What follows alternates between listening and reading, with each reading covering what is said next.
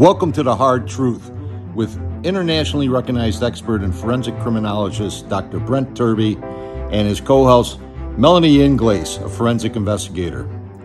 They discuss, dissect, and explain the often complicated world of law enforcement investigations, their limitations, and the overall state of forensic science and the reality of intersectionality within the justice system. So sit back and enjoy this master-level discussion on The Hard Truth.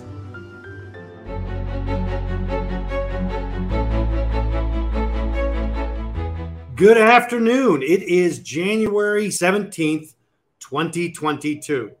And this week we are going to talk about crime scene investigation.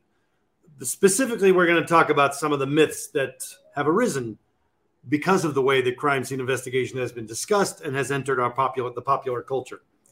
And again, I'm here with my co-host, Melanie Inglis, out of Canada, a fantastic forensic investigator who has recently taken a position, full disclosure, with my company as an affiliate crime analyst. How does it feel? Tell me, how does it feel? So, tell me what your new position entails, just for people to understand what you do now. Because you went through our program and studied, then you went through a forensic residency that lasted way too long. And now you've taken a professional position with us. How does it feel? Tell me what you do. I do case intake. What does that mean? What does that mean? Why is that even a job? Why would we even need that? That doesn't sound like a thing. Well, because nobody reads the cases. And you've come out shooting, which is actually a pretty important thing. And I am now doing that job of the people that don't do the job. They're supposed to be doing the job. Every single professional who encounters a case is supposed to read it. And what I have found in my professional career is that most people have compartmentalized their functions so narrowly that they do not read anything. It's hard to get attorneys to read the case. It's hard to get investigators to read their case. It's hard to get investigators to communicate. Prosecutors don't read their case until they're even going to trial because they don't want to waste the time. They want to get a deal beforehand, so they'll try to get a deal without having read the case. I always say the same thing. If you want to be any good at this work, be the person who read the case, because you'll be the only one. I still can't believe that it's a thing, to be honest with you. Yeah. I learned that early on. I thought, well, what am I going to do? What is this position? What does this mean? And then you hand me cases and I'm looking through it thinking, well, this was pretty obvious. Has no one read this? How did we get to this point in this case or this conviction when there's either a bunch of information missing, or was there and just nobody looked at it? Nobody looked at it, nobody read it, or two different people read two different documents and they never talked to each other about what was in each document. So evidence that didn't get collected, evidence that didn't get tested, witnesses that didn't get interviewed, crime scenes that didn't get processed at all, or theories that don't match the evidence as it exists, and statements that are bold-faced lies. Case intake is about examining what you got and looking for the inconsistencies in what you have, what you don't have, and what can still be done, right? Making lots of lists. Making lots of lists. Here's a list of things that this person said that didn't make any sense or that don't match the evidence. Here's a list, or going through and looking at comparing a finding with a protocol. Like, you have this finding that you made. Did you do the protocol to make that finding, or did you just make that up? A lot of times they just make it up. Yeah, the lists for law enforcement are my favorite. It's basically just a nice way of saying, here's a list of things that you didn't do that you were supposed to do. And now I have to tell you how to do your job. Yeah, that you're required to do. Yeah. And that leads us to today's subject, which is crime scene investigation. There is a belief in popular culture now, especially among people who watch a lot of true crime or read a lot of true crime, that they have a really good bead on what crime scene investigation is and entails. And they have an expert level understanding. We've entered this new age where anybody with a computer or a cell phone believes that they are an expert because they have access to Google. And it's even worse when those people work in the justice system and they step outside of their lane and start commenting on things that are not within their ability. I had that problem this week with a client. It was very distressing. So I think we see that more often than not these days. yeah, and it's about providing this cooling effect to the case and looking at it and going, okay, here's what science actually says, not what you believe based on what you watch on television. And that's our biggest problem. Our biggest problem, I guess, again and again, most people learn about history, culture, art, science, forensic science, and crime from movies and television. They don't learn from other people. They don't take the time to learn. They don't take the time to study. They don't take the time to do actual reading. They'd rather just watch a movie and generalize that. And the same people who do that are the same people who work in law enforcement. They'll do the same thing. And the way you can tell someone's an expert or not is when they're talking to you and they cite an example. Their example is from a case that they've worked, not from a movie that they saw or a TV series that they saw. Documentary. Right, a documentary or something. And that's information, but it's not knowledge and it's not insight either. No. So let's break this down real quick. What is crime scene investigation? I want to show this real quick. We'll share my screen so everybody can see what I'm looking at. This is a little presentation I put together a while ago, infographics on different things related to forensic criminology. Let's just scroll down real quick here to the areas that we care about. So this is a big one right here, the crime scene investigator or the crime scene technician. But we have to separate the process from the professional. So a crime scene technician is somebody, by law, they work for the police department. The police agency has the only duty of care, the only legal requirement, the only legal duty, the only legal obligation, the only legal authority to seize a crime scene, to tape it off, to collect evidence and submit it for testing. Law enforcement has that only responsibility. And because they're the only ones who can do it, the responsibility is heavy. Their people have to be properly trained and educated. They have to use good scientific protocols, and they have to be reliable. They have to be reliable, of good character, and of good education, training, and certification. So these are individuals. Crime scene technicians are individuals who process crime scenes. There is no reconstruction at the crime scene. Crime reconstruction is a completely different endeavor. Crime scene technicians process. It means what they do is they recognize, collect, document, transport, and assist with the storage of physical evidence from the crime scene. They always work for the police.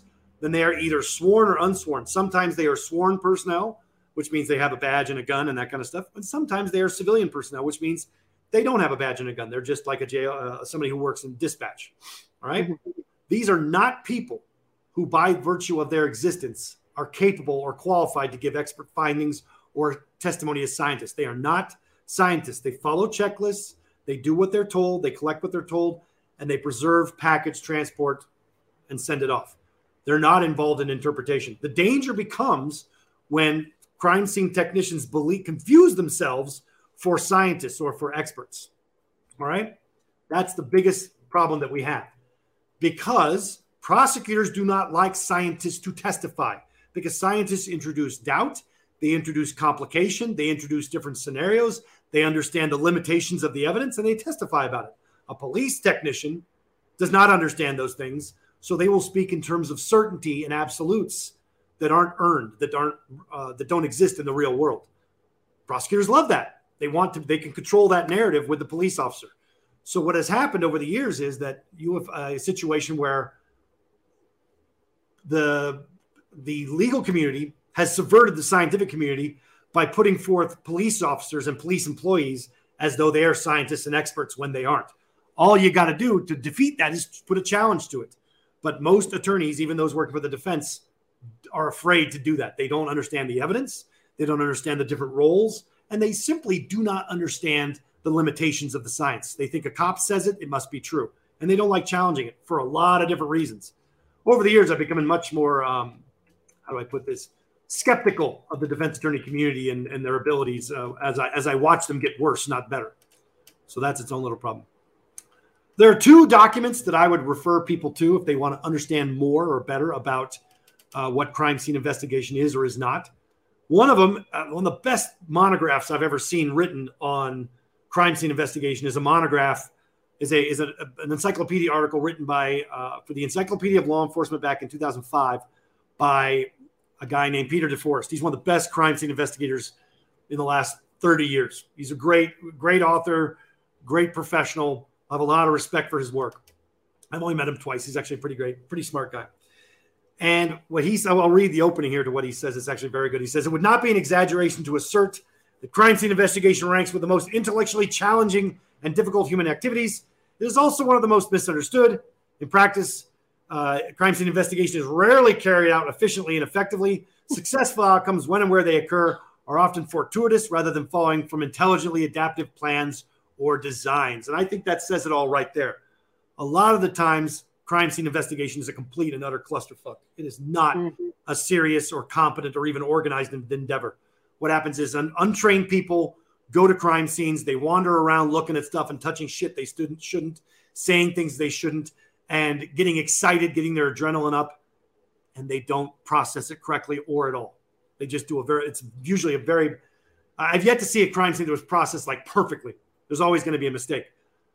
That doesn't mean they don't. Some agencies don't try. Some agencies are better than others. But if you even halfway know what you're doing, it is very easy to essentially disassemble any crime scene investigation effort because it's being done by people who are not qualified, who don't have the training, and who are overly excited and aren't following protocols. What protocols am I talking about? Well, good news for everyone. There's actually the NIJ, the National Institute for Justice, put out a guide for law enforcement on crime scene investigation, which is all about how you process the crime scene point by point. This was originally published in, I believe, 1997 or 1999. And it originally was published under on the front cover, it said every scene, every time, meaning that every scene had to be processed like it was a potential homicide. And what they found is law enforcement agencies did not want to do that because they didn't want to spend the money. So they weren't doing it. So they took that out. And now it's just like, please try to do this. Please try to be competent. And I mean, it's very well done and it's full of a lot of really good protocols.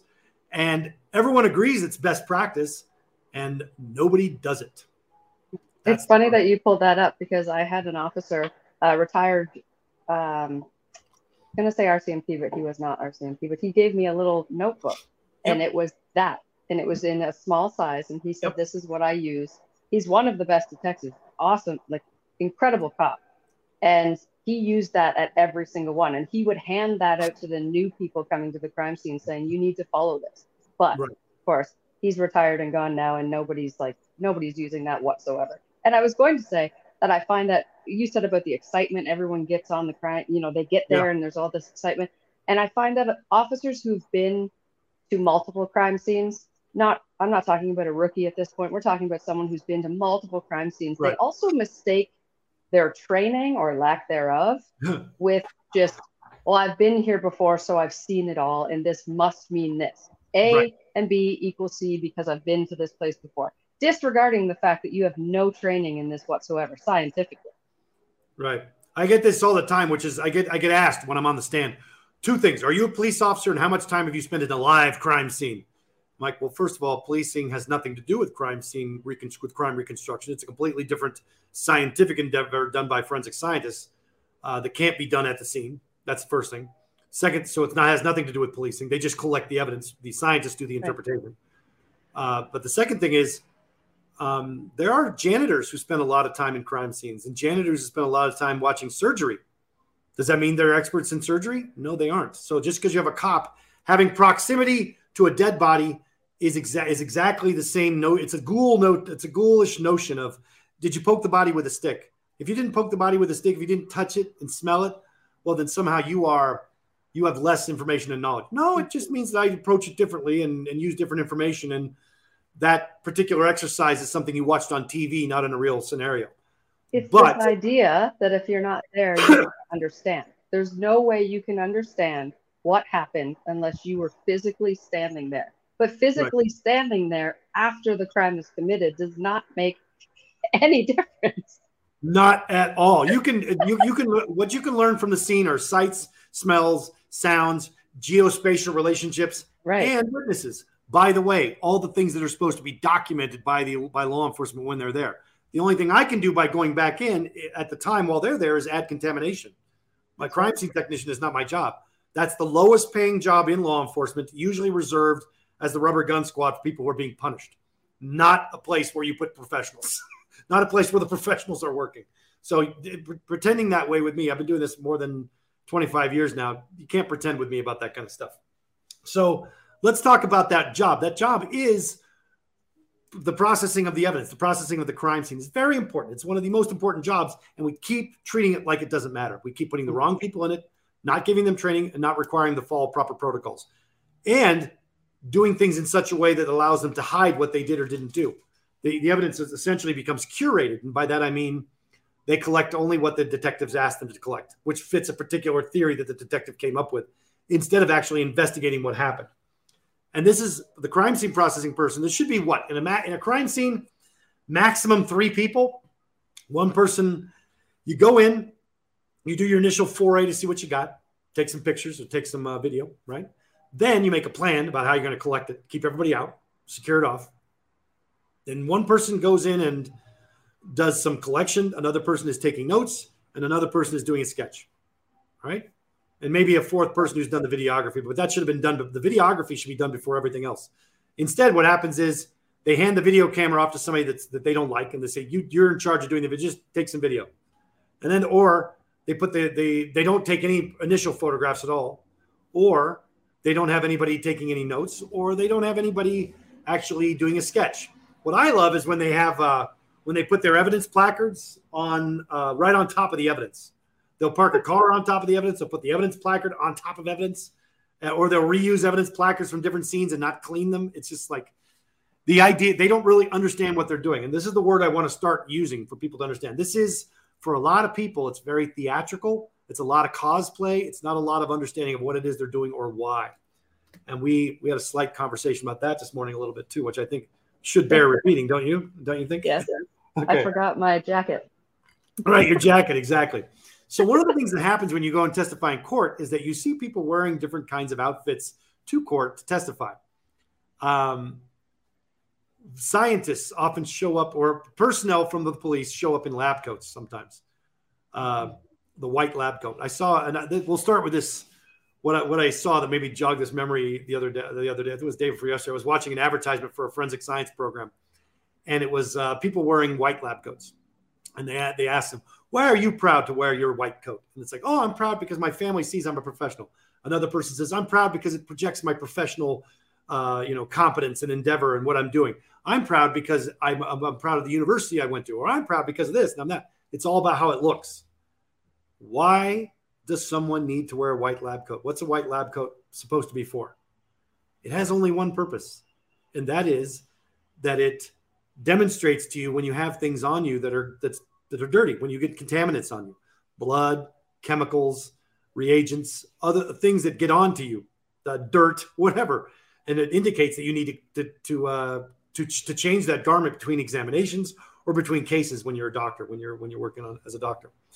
If you are not changing your coat, or if you are wearing it outside of that environment, it has no value. It's the same reason on a boat that a really good captain will take their engine room and they'll paint it completely white. So they'll have their video cameras on that engine and they can see when there's a leak. They can see the leak forming. They can see the black oil or the different colors of coolant hitting the wall. So they know there's a problem. The white lab coat is a surface so that you know there's a problem. It's the same concept of scrubs that you wear for a hospital. There are a lot of, when you are watching a doctor or a nurse or something like that in public wearing their scrubs, what does that mean? Does it mean that they are about ready? They just, they were in surgery and had to come out real quick and do something and go back? Is that what they're trying to create, that idea of urgency? Of course not. Status.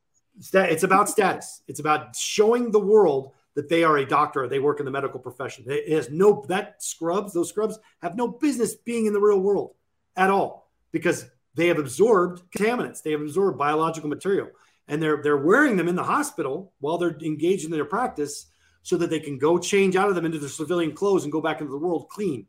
That's the whole point of scrubs. But if you're wearing them outside of the hospital environment or off the hospital campus, it's because you're trying to tell people that you're a doctor. And a lot of times, especially men, they love to wear it in public. They wear them too tight. They wear them. They put their cologne on. They go out to the store. Oh yeah, I'm here at the store just buying fruit in my scrubs. It's like, no, you're here to pick up chicks. Try to get a girl. You're trying to get a girl. That's what you're trying Lead to do. her to believe that you're loaded. Yeah, they want you want them to know that you're loaded. You want them to know Yeah. you got money and prospects and you're smart and whatever. That's what you're trying to do. And more importantly, if it's true that these are what you're wearing for work, then you are violating basic hospital protocol by wearing dirty scrubs into the environment. You're providing contaminants into the world. The only way that would be reasonable is if you changed into clean scrubs to go outside. I was just going to say, you know that we're going to get someone saying, but I changed into clean ones to leave the hospital for my break. Why? Why not wear your civilian clothes? Yeah, Because why not? Because you want the attention. That's what you're doing it for. You're doing cosplay. Same thing but we know this is true because a lot of people dress up as cops or dress up as doctors or dress up as forensic scientists. And that the people in the real world don't know the difference between fake and real. They see the uniform and they immediately respond. You know what I mean? They're doing cosplay to get a response. So you get people who dress up as fake doctors, as fake cops, as fake whatever, to make people believe that they have a certain background or a certain intelligence or a certain economic status. Like you said. Yeah, they want respect from people. That's exactly right. And that's the biggest problem that we have is that for a lot of people, this is cosplay. It's theatrical. This whole endeavor is theatrical. One of my favorite TikTok channels is this guy, and all he does is he does theatrical breakdowns of gun range behavior. He goes, you see all these theatrical behaviors on the gun range that make no sense. Like when you do like a safety, like you do a tap check on your gun, makes no sense. You do a safety check looking left and right when you're on the range. The problem is you're on a range and you're practicing and you're going to carry bad behavior from the range into real life situations and screw things up. There's so much that people do to copy what looks cool in a movie as opposed to actually doing their job and doing their work. And that is, to me, where we begin, because you have so many people who are interested in crime scene investigation who are not professionals. And I'm specifically speaking to what would be a large audience for this podcast, which is people who are, how do I put this? Who fall into the bored housewife category, who enjoy true crime, who enjoy, they watch true crime on TV. They read true crime. Let me give you the legitimate reasons. I understand why it's mostly women. Do you understand why it's mostly women watching true crime stuff? Because I do, and I think it's a legitimate reason. It's not just. You tell me? It's not just boredom. No, why don't you tell me from a man's perspective? Tell me, white man. White man. Well, it's simple. They're afraid of men. Men screw women over constantly. Men are very violent and aggressive, and men are terrible people. Men do terrible things to women with impunity. And so what women, I believe, most of the women that I know that watch this stuff who are not doing it purely because they're ghoulish people who enjoy this stuff. They're watching it because it's teaching them how to survive. They're looking to see the signs and the indicators in their own relationships to either verify a good reason why they got out of a past bad situation or to avoid a bad situation in the future. Those I think they're not learning how to hide the body. Clearly not. Clearly not, because nothing you see on movies and television teaches you any of that stuff. It doesn't teach you anything. No, but I understand the perspective, because I would say that a lot of females that I know, as well as myself, that's where this whole thing began for me. I was always drawn into law enforcement, crime scenes, serial killers, all of this sort of thing, but I couldn't figure out why. But I survived a couple near-death experiences, one when I was 12, and that's when my fascination came with abductions and the sex trade and all of those sorts of things, because that almost happened to me and I wanted to be able to avoid that. So I watched these things looking like, okay, so what kind of vehicles should I be looking for? Is it similar to the one that came to me? Is it the same type of individual, the same kind of man? What are we looking at? And it's all of these things to almost to confirm that it happened to you, even though you know it happened to you. But then to find all of this, like to look for evidence, I guess, or signs, right. So it doesn't happen again. No, that's very fair. And I think those are legitimate reasons. I think it's good because that's true. We have a responsibility to provide good and accurate information, even in those kinds of programs. Does that make sense? Instead Absolutely. Of it doesn't mean now we have less responsibility. Now it means we have more, because there are people using this as a guide to understand human behavior. So we have a responsibility to be better stewards of that information and better stewards of of each other in terms of providing information and actually caring that the quality is there. We're not here to sensationalize. One of the things I refuse to do is trade on victim and pain and sensationalize. But there's a lot of people who, once they get past the initial, okay, now I understand phase, then they transform into, okay, now I'm a ghoul and I really just enjoy seeing the mistakes that other people make so that I can feel superior. Mm-hmm. I want to see how stupid they are. There's in Mexico and other places in Latin America, they have magazines that are dedicated almost entirely to showing photographs from death scenes related to narco trafficking and sex trafficking and human trafficking. And wow. Invariably, it'll be photographs of naked women in the morgue with whatever, and scantily clad or naked women in the morgue, or scantily clad and naked women on the street dead. And women are the number one consumers of that because they love to see the narco chicas and their demise. And is there an analog to that in the United States, do you think? I think there is.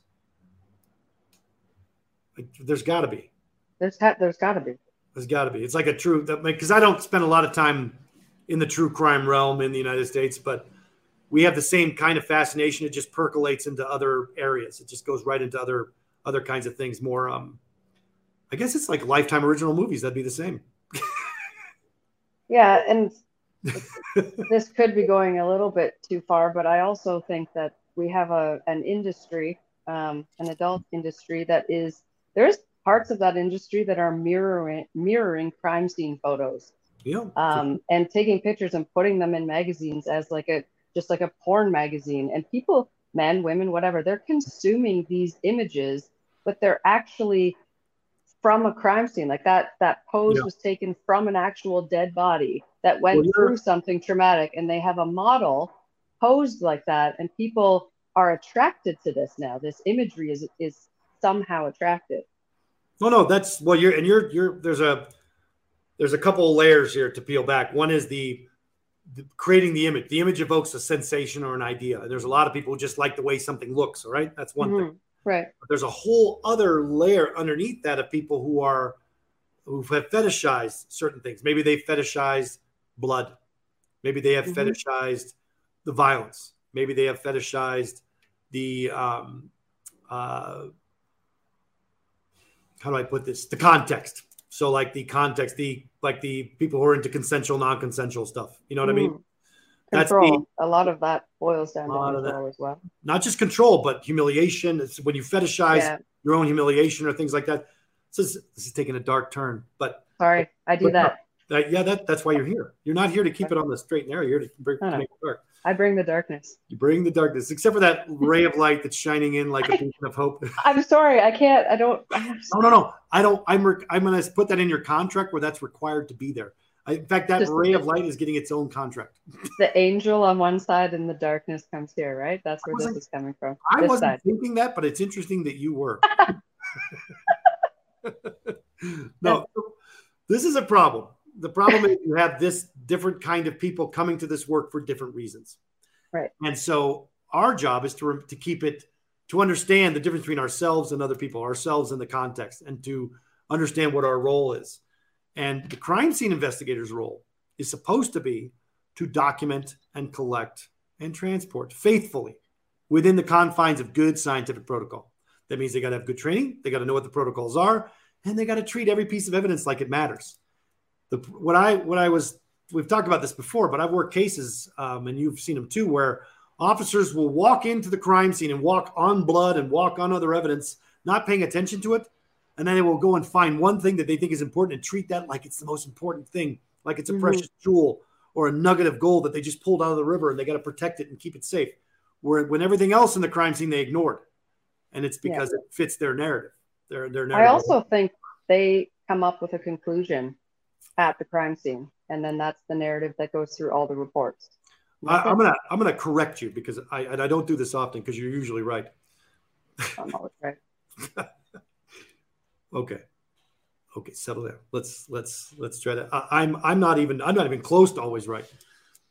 But we know that. You're right a lot of the time. Let's put it this way: at the crime scene, yes, but it actually happens before then. It happens when 911 makes the call and they're responding, or when they hear the call or the radio, when they're being told you're responding to this kind of scene. Before they even get to the crime scene, they're talking about it.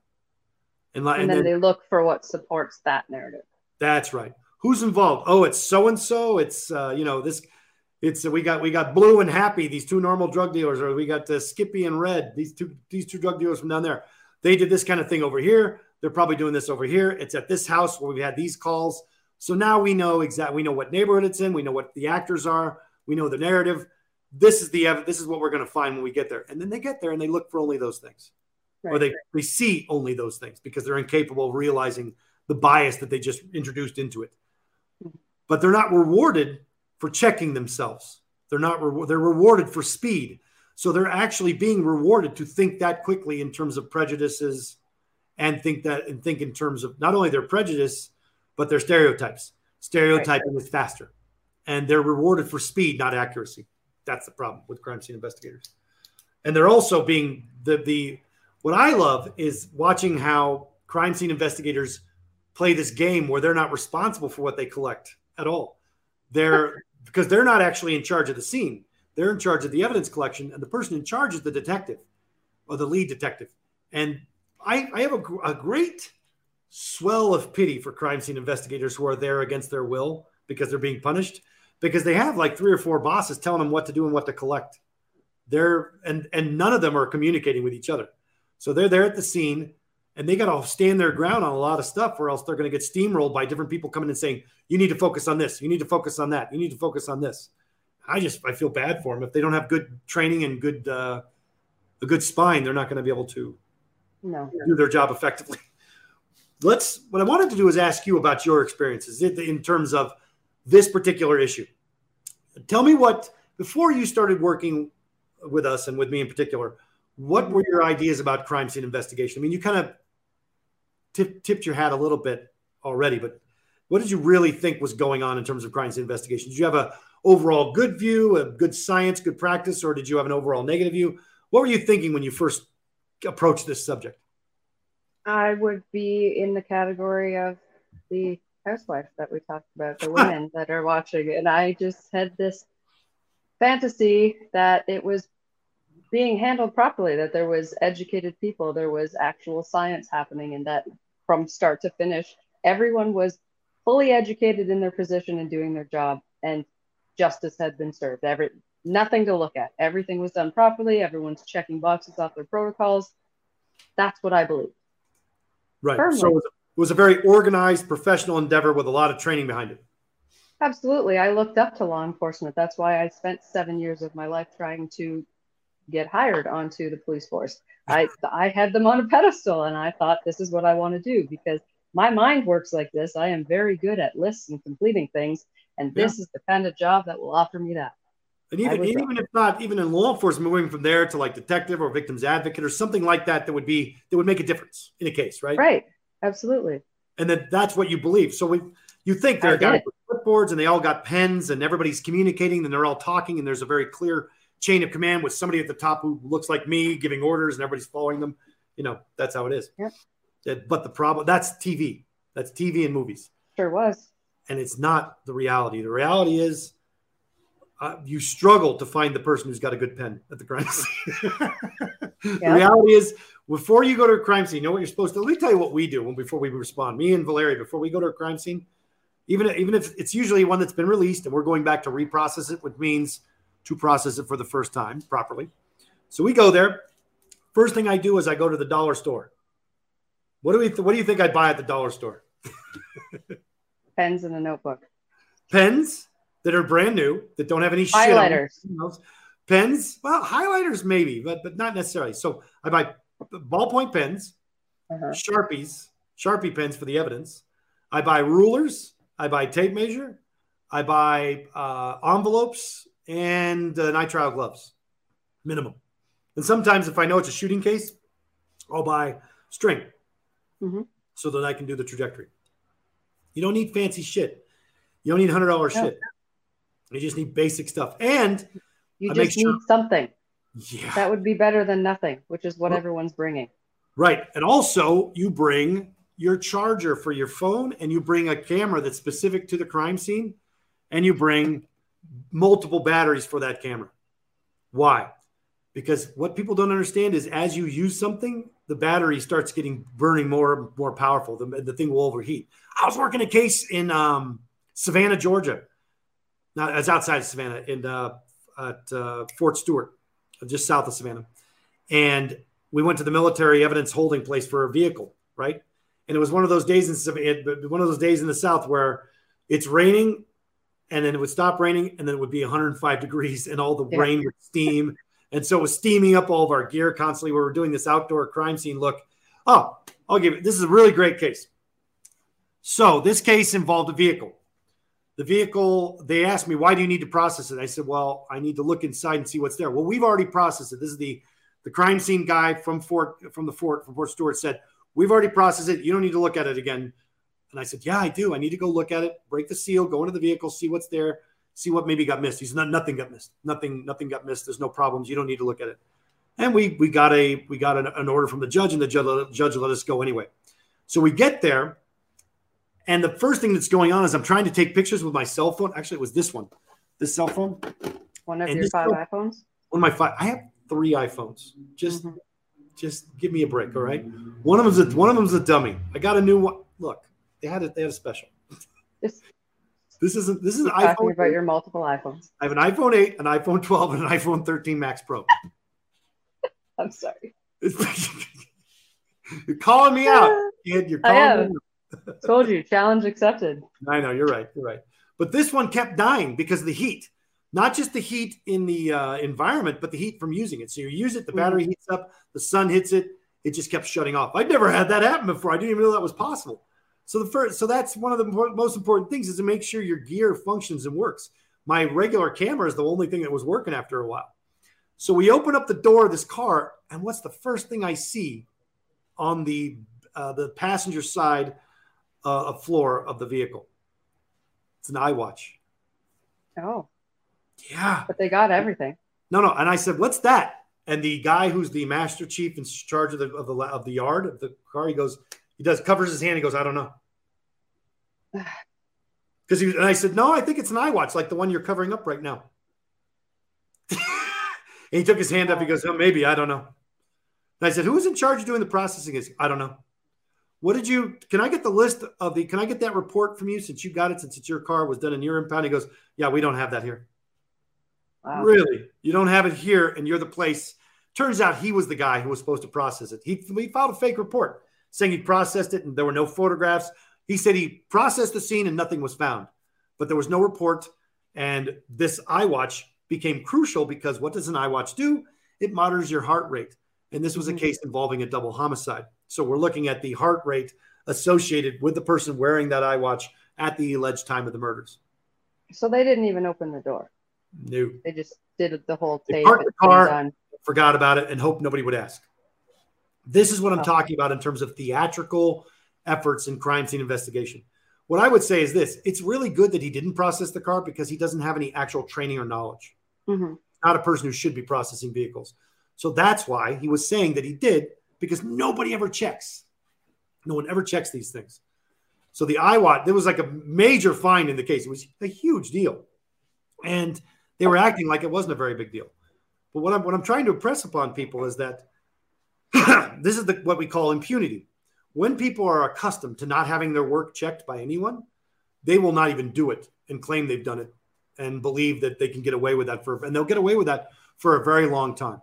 That's, to be clear, that's the hard truth about crime scene investigation. It very rarely gets done properly or at all. And there will be lies in the reports about what was done and what wasn't done, about what was collected and what wasn't collected, about what was tested and what wasn't tested. So that to me is the first issue. For me, it was the most painful one. Realizing that this work that I'd committed myself to was not being done and was being lied about on a regular basis in reports. So now that's my question to you. Now that you've done some cases and you've had some experience, what's your feeling about crime scene investigation now? Tell me about what you think. Let's break it down. How do you feel about the profession right now? What's been your experience with the people that you found working in the profession? In crime scene investigation, to be specific? Not reconstruction, but the people who go to the scene and process it, if at all. Because and bearing in mind, most people are not aware that most crime scenes are processed by patrol officers who have no training. They're not processed by, there's not a crime scene unit that comes in every case. I have conflicting feelings because I've Absolutely. learned a little bit more about the type of officer that they do put into those positions. And most of the time, like you said, they're being punished for something. Mm-hmm. And so they're going into this situation. And so I kind of have a bit of empathy for that situation because they're being thrown into something that they aren't prepared to be in and they're not knowledgeable in, but they're being forced to do it.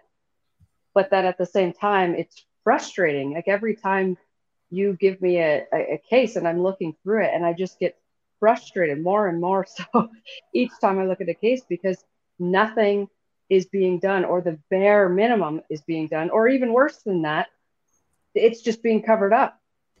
Something, it's just infuriating because we're dealing with somebody's life at the end of the day, right? Something has happened. Somebody is already passed away. There is a crime that has occurred, but there is somebody that's on the receiving end of this crime.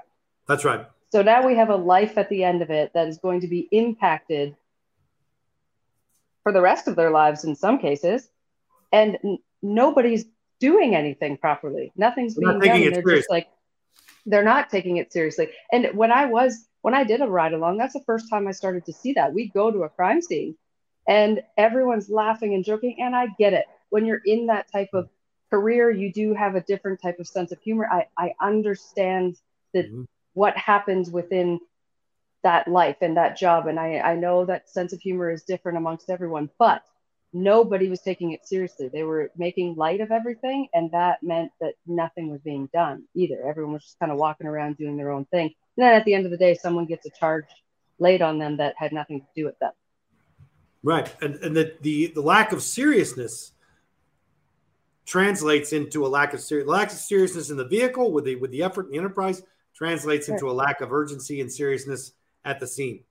And that's right. And what is really discouraging to me, I guess, is that the lack of compassion for another human being, because most of the cases we work on, like, I'm not referring to Please Bring Me Home, because those are cold cases that there is no body there, there's no body, there's no crime. So it's a different thing that they're talking about when we discuss those cases. But in our cases, somebody has died. Sometimes multiple people have died. Or in the cases we work, it's also domestic violence and sexual assault. That's right. Just as something has traumatizing. happened.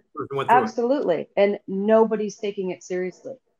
And I fear for those, or I feel for those people, because it was or is somebody's life. That is another human being. Yeah. Well, that's very compassionate. And I'll tell you what happens over time, I think, is that especially with law enforcement, is they are not they get the compassion fatigue. They get jaded. I get that too. But you start to what? No, it's true. You're right. We all get it eventually. I understand that aspect of it as well. But I also think that if there is a lack of empathy or a lack of compassion at all, you also don't take anything seriously anymore. That's the problem. Right? That's the problem. You gotta have something that you gotta have a belief that what you're doing is important, and that you're an understanding of your place in serving the justice system. And you have to take it seriously. And when people get into those jobs, they do it better. What? Yeah, people get into those jobs, and what do you hear? You ask, why did you get into law enforcement? Well, I wanted to help people. Well, then help people. Yeah, figure it out. Get educated. Do it. You're the one that's supposed to be doing it. What happens, I have found, is that they start making mistakes. They start doing bad practice, making mistakes, screwing up, and their job becomes less about doing the job and helping people, and more about shielding themselves from inquiry, so nobody finds out how terrible they've been doing at their job, how little training they have, how many lies they've told, and how much evidence they've screwed up, or how many people they put away for bad things. One of the things that we're seeing now is that law enforcement is being taught, or law enforcement is mirroring this idea of bullying that starts on the playground and comes into law enforcement, where they just make up laws. They just make up rules and say, I'm the cop. I'm going to arrest you for X. And the person will say and you can watch the videos. The videos are being made on a regular basis. People are doing audits of police agencies and public agencies to show that they're making up laws to suggest that the law has been broken, to arrest people for laws that don't exist. And that happens a lot. This has its roots in racism, in Jim Crow, and in control of different groups of social class. You know what I mean? That's the problem. This is a pattern and practice that's been going on a long time. And they're not coming to law enforcement believing that's what it is. They're coming to law enforcement, as you said, to help people. But then over time, they learn from the seasoned investigators, the seasoned police officers, that in order to prevail over a regular citizen, all you need to do is lie and threaten. And even put the cuffs on them and make a display of putting them in the car. And for most people, they'll wet their pants and be frightened and do what they're told. Yeah. But more people are now becoming aware of how common this practice is. And more people are now, and that's because of, thankfully, for cell phones. Cell phones are to change the way that policing is being done. And that's why the first thing a police officer will say if they see they're being recorded is, turn that off. It's illegal. It isn't illegal, and they don't have to turn it off. It's not. That's a lie. In fact, if you continue with that kind of speech, you can actually get your department sued with a very large settlement for that kind of bad behavior, for lying about the law, not understanding civil rights, and for essentially trying to coerce a citizen with an illegal order. Now, the why that matters is because that behavior translates into the crime scene. They take that bullying attitude, behavior, and belief system into the crime scene. And they think that, well, it's not what it is. It's whatever I can make it into. Now I'm God. I can make this crime into whatever I want by curating my collection efforts into against one person, or against to confirm one narrative and one scenario, not with a real interest to the truth. And that's the pernicious problem that we have, is that if you don't have good training, if you don't have a real respect for justice or an understanding of people's civil rights, you're just going to start violating to protect yourself. Because once you start down this path of bad practice, you got to spend all your time protecting yourself from all the mistakes you've made and lying about it and changing reports. One of my favorite things is to read police reports. Like we talked about this before, police reports. When you have a police report, you read a paragraph, it sounds interesting and it sounds very organized and very well done and good grammar and states the facts. You're going to see that paragraph in 20 other reports, exactly word for word. Now that, if I did that with you, if you and I did that in a case, if we had two different reports and we did something like that, they would say we were colluding and that we were non-scientific and unreliable. Law enforcement does it every day because it's not five guys writing the reports. It's one guy writing the report, and he shares his material with everybody. They just changed their name at the bottom of the report. Or the top, or wherever the hell it goes. But yeah, that's what they're doing. I caught on to that because, again, something I didn't think would happen, right? Everyone has their own perspective of the events, and they're supposed to be writing separate notes. You passed me a couple cases, and I kept opening police reports, and I thought, well, I just read this one. Well, I read that one too. Wait a second. Why are you telling me I have like 5 different police reports when I don't? And then I went back and looked at the names, all the same report, just different names. That's right. It's complete. To me, that is tampering. That's tampering with a report. You have to write your narrative from your perspective. Unfortunately, nobody gets in trouble for that. And I think I'm going to start trying to do better about pointing that out when I work cases, because I'm getting real tired of it.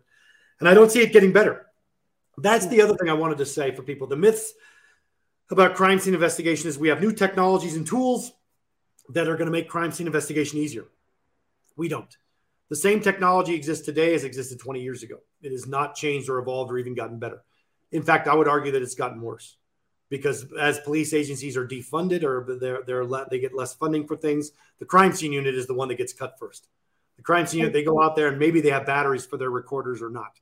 Yeah, maybe they have batteries for their camera, or maybe they don't. Maybe let's be real. Let's be real for a second. Even if all of those things got better over time, you still have to get that piece of evidence to that place. And there's a disconnect here. We can have high-tech machines and ways of doing things, but if the evidence never gets there, it doesn't matter. And most of the evidence they say they're collecting doesn't get there, or they don't do this, or they don't do that. So it doesn't even matter. Well, let's talk about two things real quick, just to show the two kinds of technologies that are new, that are supposed to have revolutionized crime scene investigation, but they haven't.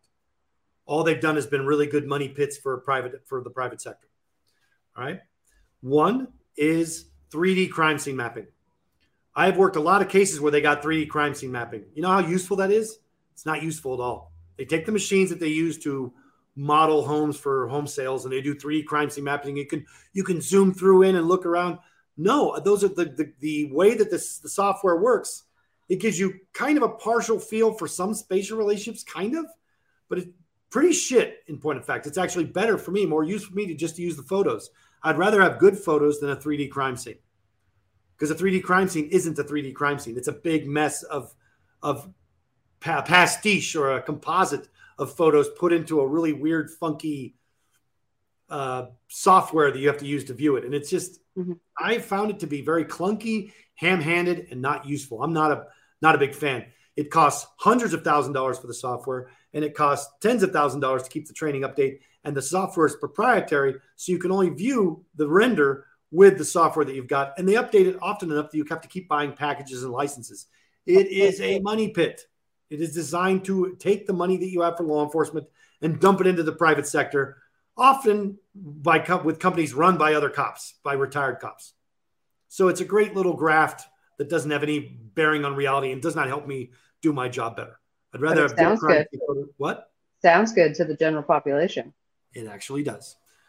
So that's number one. Number two is I just had to write this white paper for a case I was working on, a triple homicide in California, because of the lies that are being told in court about cell towers and the determination of a person's position based on cell tower information. What we found out, there's a belief based on the technology that exists for food delivery services, your Google Map services, that since those services exist and they exist for the regular person on your phone, that you can target a person down to a couple meters, right? You can do that. We can do that right now with our cell phones. Can law enforcement do that with cell tower data? No, they can't. Not after the fact. You can do it live. Doing it live is one thing. That's one thing. But using cell phone tower data, historical tower data, to do an analysis and figure out where a person was, it doesn't work. It's actually very unreliable. And there was a big scandal in Europe where they had to let something like 800 people out of prison because they've been convicted falsely using cell tower data. Wow. Yeah, there's a whole journal article about it. So if you are thinking that 3D crime scene renders are the new wave and it's the great stuff, as someone who does this on a regular basis, I can tell you that the technology is clunky, inefficient, and it's great money for retired cops trying to open up startup businesses. But it's not effective for crime reconstruction that I've seen. It's not better than photographs and a diagram. You get more information from a hand-drawn diagram and photographs than you do from a 3D crime scene render, because you're going to make the mistake of treating it like it's sacrosanct, and it's not. And cell tower data, historical data, not live, but historical data, when you're going back and looking at the paper trail it is not absolute, and it cannot pinpoint locations. It can't. They've actually started on the cell tower data now that you get from the phone company when you're working on a case. The historical data now comes with a warning not to use it as absolute, not to use it as certain. Historical data. This is different than, again, the live function. Than live, yeah. And I've heard live cell phone, you can find them. That's within a few meters. That's not a thing. But the problem is the historical data and trying to use that to map out where somebody was historically during a period of time. I find that's something that's brought up in the cold cases as well, because they're like, well, where were they last seen, or where was their cell phone? Where did it ping off last? Yeah. And bringing all of that up, it brings up like 5 different towers in a huge vicinity that you can't even begin to figure that out. It's not accurate whatsoever. Yeah, I just did it. I can pull it up here. So I'll show you this real quick, because I don't think I've even shown it to you, because we did it for a case. I had to actually prepare for a case. Share the screen. Here we go. Boom. And share. So this right here is, I believe it says, here we go. Historical cell site location information in forensic context. It's been used. There's a bunch of different articles on it, but historical, this is right from a peer-reviewed forensic science journal article on the issue. It is junk science to use it with absolute certainty. It's been offered as objective scientific location evidence in criminal trials. It's actually been used to actually convict people, but it's not precise. It's way less precise than people claim it is. Not only is there no way to pinpoint a cell phone's precise geographic location from historical data, but there's also no known validation of error rates for these methods. Basically, there was in 2019, they had a huge scandal is when it happened. And they had to let a bunch of people out of prison because of it. And they're still studying it right now. They're still studying the viability of this data. But as of this writing, as of right now, in this moment, you can't use it historically. Live, yeah, if the phone's active and it's live, you can go find them, but not for actual historical data analysis. You can't tell where people were because of the way cell towers work, and because they well, here let me give you one piece of information that will help. So what do you know how sometimes your cell phone works really shitty in one area and your friend who has a different company works perfectly in that area? You want to know why? Why? Because your carrier is choosing what tower to use based on the cost, not based on location. You have a tower here on your block right outside your house, let's say, and you got one that's a half a mile away. If the half a mile away one is cheaper at the moment, in that moment, that's when your carrier is going to use it. Okay? That's just one variable, just one out of hundreds of variables that dictate whether or not a certain cell tower is going to get used. So you can be using that cell tower, but be quite a bit away. And I don't think people understand that. That's the difference between the law enforcement's desire to present this kind of information as absolute and the scientific reality of its limitations. And that's why this kind of data and information needs to be interpreted by scientists and not police officers or lawyers. All right? We're going to end it there. Is there anything you'd like to conclude with? I mean, because I really like how you humanize the process, because I think that gets lost. And I'm very bad about that too. I try to be good about that, but the humanizing this process is very important to me. So thanks for that. Well, in this type of work and the things you see and the things I'm beginning to see more of, I can understand how it gets to that point, right? It's the same thing. It's frustrating. It's over and over. There's things not being done, and it becomes more about that than the people or the victims or the. So I understand where that comes from, but at the same time, I'm trying not to lose sight of that because I don't want to just be that person that's doing the same thing.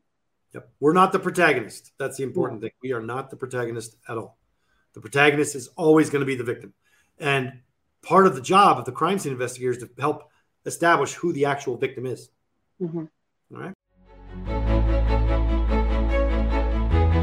Well, let's leave it there. Thank you for joining me this week. Again, Melanie, we will see you again next week. I hope we'll talk about more and better stuff and get smarter and work things out and provide hopefully what we find to be good and reliable information for people to use on. This has been The Hard Truth.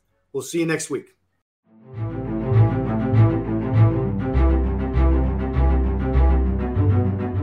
The Hard Truth is an original podcast by the Forensic Criminology Institute, produced by Diana Garcia, edition Sara Garcia and Alan Soria, additional voices Paul Solino and Sophie Garcia. If you're interested in the Institute activities, please visit the website forensic-institute.com or email us to contact@forensic-institute.com.